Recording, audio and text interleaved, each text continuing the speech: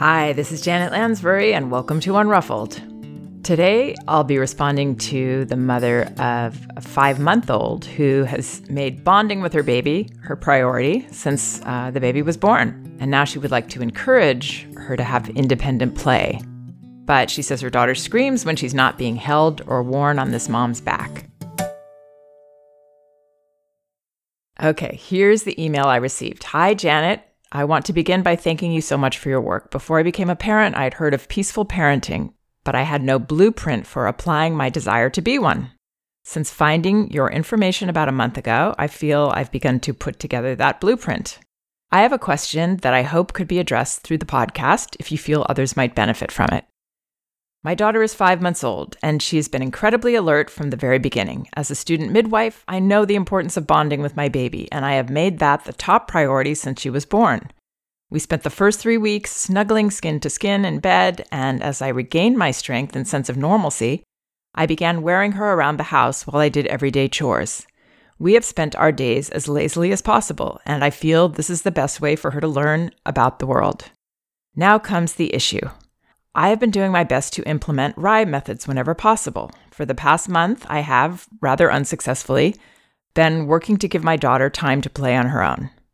The issue is that she absolutely hates it when I attempt this. No matter how gently I put her down, no matter if I sit right beside her the entire time, she is almost always unhappy and screams in disdain if she's not being held or worn on my back.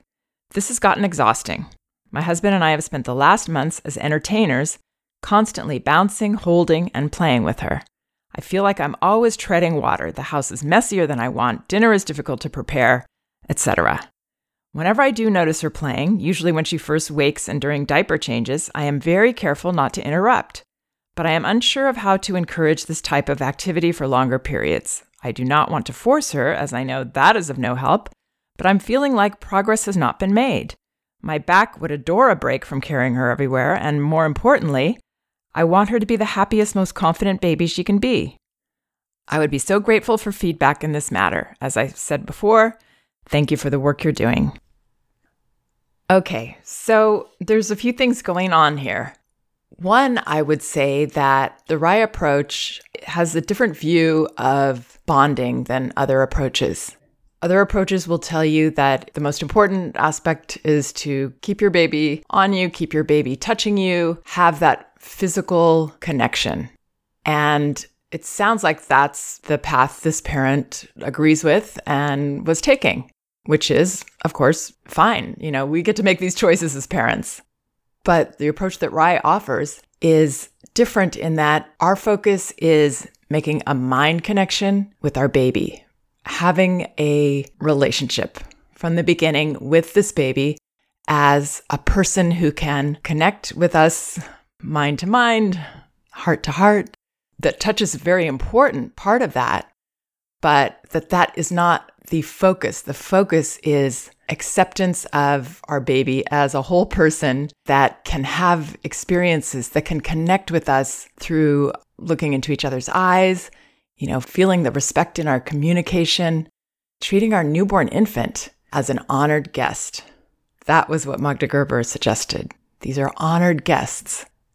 So the approach of wearing the baby as the best way to introduce the baby to the world in the beginning leads in a bit of a different direction than what RIE suggests, which is talking to your baby, telling your baby what you're going to be doing to his or her body before you pick the baby up, saying, I see you, I'm going to pick you up now. Inviting that baby to participate actively in their life rather than being that sweet passenger in the carrier to our activities. So we believe that newborn infants can actually begin to make choices and have ideas about what they should be doing. This is besides, of course, when they have needs like hunger and sleep that we need to help them with. This is the time in between those times, which of course that's only a few minutes with a newborn baby. They sleep a lot. But it's this little bit of time where we are noticing, where is my baby looking? What is my baby interested in doing? And encouraging that time where we are offering our full presence not necessarily touching our baby at that moment, or maybe we are, but we are not moving the baby around with us. What happens with infants is that they are learning from the moment they're born what life is like for them. So if we teach them that what they should be doing most of the day, like a good activity for them, is to be carried on our body, and that has a lulling effect. The movement, as we all know, that keeps us in kind of a little bit of a drowsy state, a little less alert. And of course, babies are already in this when they're born. They're in that drowsy state. It encourages that when we also carry them around a lot, giving them that motion. So if from the beginning we give them this other kind of time where they are essentially running the show, they're directing what their activity, and I'm saying that with quote marks, you can't see me, but I'm making quote marks, activity, because it doesn't look very active. It's just allowing them to think, allowing them to be, allowing them to look around in a stable place, not in motion, and figure out what am I doing here? And have that peace of just the stillness so that they are able to feel more active in choices and in their engagement with life. So again, this is not to criticize at all or judge carrying or wearing the baby around. It's just recognizing that this way is a little different. So in trying to transition from physical closeness and carrying and motion to independent play, it's not going to be smooth. I mean, for some babies it is. They're just naturally kind of grateful. Yay, I'm stopped, I'm here. I get to decide what I'm doing while on my back. I get to move my limbs freely. I get to see if I want to put my thumb in my mouth or examine my hands, which they spend a lot of time doing in the beginning. Their hands are their first toy. And it takes a lot of time just to figure out how these complicated, miraculous things work. So there are babies that adapt to that quite readily and, seem thrilled to have that opportunity. But there are a lot of others, they get used to the motion and the carrying and the kind of being held in, not having their limbs moving around. And that's what they feel like should continue if that's what they know. So it sounds like that's where this mother is. She's at that point where her baby has gotten used to a certain way and really likes that way and is down for continuing that. And her mother is getting physically exhausted and wants there to be this other way where the baby is more in control. So to do that, and it's always possible to make changes. So I did not at all mean to imply that we're stuck with a certain way and we can't transition out of it. But I just felt it was important to acknowledge that this is different. So it's not going to be a smooth transition for some children. So what I would do is when the baby's other needs have been met and you know that she's not tired and she's not hungry, then you let her know, now I'm going to lie you down here on this blanket or in this bassinet. And you do it very slowly. I have a video on my website of me doing this with a doll. It's kind of a silly video, but I'm able to demonstrate how we sort of extend our hands apart as we're lying the baby down so that it's very smooth and comfortable. And again, communication is the key. We're not trying to, sneak the baby down and, let's hope this works. I mean, I know that I would have done this if I hadn't gone to these classes and learned about the RIE approach. I would have just, okay, let me see, put her down. Let's see if I can make this work. It's all in partnership with our child, in communication with our child. So I'm going to lay you down now. And then we're sitting right there next to our baby. And let's say, as this parent describes, the baby says, no, I don't want to do this. So instead of panicking right there or thinking, it's not going to work, and going to that place and then scooping the baby up maybe, or, having that feeling of disappointment or concern or frustration, whatever it is, or I'm exhausted, I don't want to keep entertaining this baby, like what's going on, not jumping to that. Really seeing crying as communication. And the communication is only very rarely, help, I need to get up right now. It's usually more like, hey, wait a second. You usually carry me around with you. What's going on here? The world isn't moving around and I'm down. I'm flat on my back and this feels different. So being able to engage with your daughter in that conversation is the key. Not being threatened by it, not being concerned by it, not taking some action there because you feel like this is fire you have to put out, but being willing to hear. I mean, babies do not have words yet. So this crying, and I don't know if she's talking about full-on crying or just something that starts out, Sometimes what happens is it starts out like that, and then we feel concerned about it or upset about it or uncomfortable with it. And we actually contribute to it escalating because our baby's thinking, wait, this feels different. And now my parent that I'm looking to see what everything is feeling uncomfortable. So yikes, this is wrong. I shouldn't be here. I shouldn't be doing this, help. And then it does escalate to that. So those are all reasons why we have to take it back, take it down to a discussion with our child that we're not afraid of, that doesn't wind us up, that we really want to have. I mean, and this is such a wonderful setup for life with a child and communication. It starts in the beginning, like this. So then we might say, wow, yes, this is different. I mean, I would totally cop to, we usually carry you around and this must feel really different to be just lying still. And then maybe there's more, of this crying or whining or something. And then we can say, wow, I wonder, what's going on with you? One thing you can do is lie down next to your baby. And that might help you to feel more relaxed in accepting this conversation, accepting this as a conversation and not as an emergency or a problem to fix.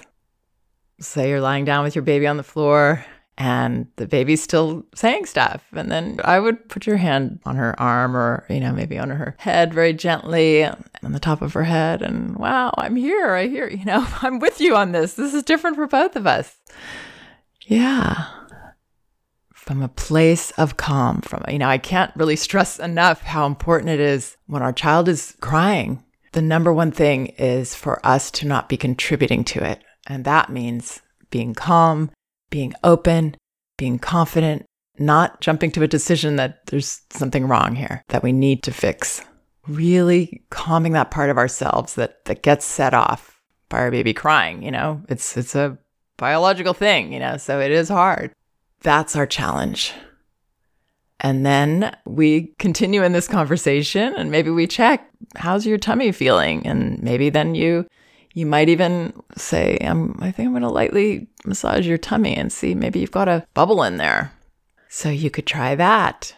And then there may be a point where your baby doesn't calm down and maybe even escalates. And then I would say, wow, it seems like this is really hard for you right now. So do you need me to pick you up? Ask that as a question, because this is, again, just part of communication, part of being more precise in our understanding what our baby is actually saying with cries, rather than sort of lumping them all into like, she needs to be picked up or she needs to be fed or something like that. Asking our baby. And you'll see that if you do this, your baby will respond and you'll know for sure she can communicate with me. She is understanding. So you put your hands out. I would be sitting up then if you were lying down and I'd say, do you need me to pick you up? And really giving it that moment so the coin has time to drop. Looking in your baby's eyes, asking this question, and then gauging from the response that you get whether you should pick her up. And if you feel like the response is a yes, you could even say, you're still crying, so I think that's a yes. I'm going to pick you up. And then slowly, gently, respectfully, as I show in this video that I'm talking about, which I believe is called Picking a Baby Up the Rye Way, then you pick your baby up. And I would stay sitting there on the floor. So it doesn't become, I swoop you up into the air to rescue you. It's just, I feel like you maybe need to be picked up. And then I would hold her horizontally in your arms. Maybe if she won't lay like that because she's used to being held upright, then you could, hold her on a bit of an incline, but as horizontally as possible, stay sitting and And let her tell you that she doesn't like this is different, and why am I changing things up on her? And let her say those things. There's nothing wrong with her crying with you right there with her. There's nothing unsafe about this. There's no cause for alarm. This is your daughter sharing with you, and she's got a right, you know? She just wants to do what she's used to. Who can blame her? So this is gold, these moments, actually, if we can approach them with openness and fearlessness and really connect. And that will be the way that this becomes more and more possible for her to be there. Your willingness to not overreact, your commitment to engaging in a conversation with her about the details of what's going on and not making assumptions and not acting out of a fearful place. And what children soon learn is that this feels much more connected and like bonding than being on my parents' back. You know, they're not bonding when they're looking at the back of our head while we do things. This is real. This is really having a connection, really being in a relationship.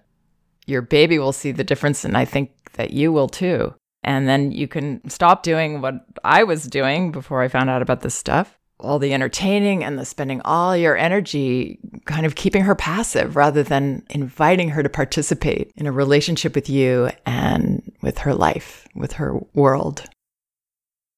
So this isn't a fragile, delicate thing that we have to, yikes, let me put her down and hope she doesn't say anything about it. There's nothing fragile about it. It's just a process of honesty and communication. So I hope that helps, and I thank this parent for all her kind words and wish her joy in this interesting journey she's going to have with her child. Please check out some of my other podcasts on my website, and both of my books you can get on audio if you like to listen rather than read. Sometimes we have more time for that as parents. They are at audible.com, Elevating Childcare, A Guide to Respectful Parenting, and No Bad Kids, Toddler Discipline Without Shame. You can also get them in paperback at Amazon and an ebook at Barnes & Noble, Apple.com, and Amazon. Also, I have an audio series. It's called Sessions, and these are individual recordings of my private consultations I've had with parents discussing their urgent issues. And these are available by going to my website, janetlansbury.com, and clicking the button that says Sessions on the top toolbar. You can order episodes individually or get all 3 hours of audio for just under $20. Thanks for listening. We can do this.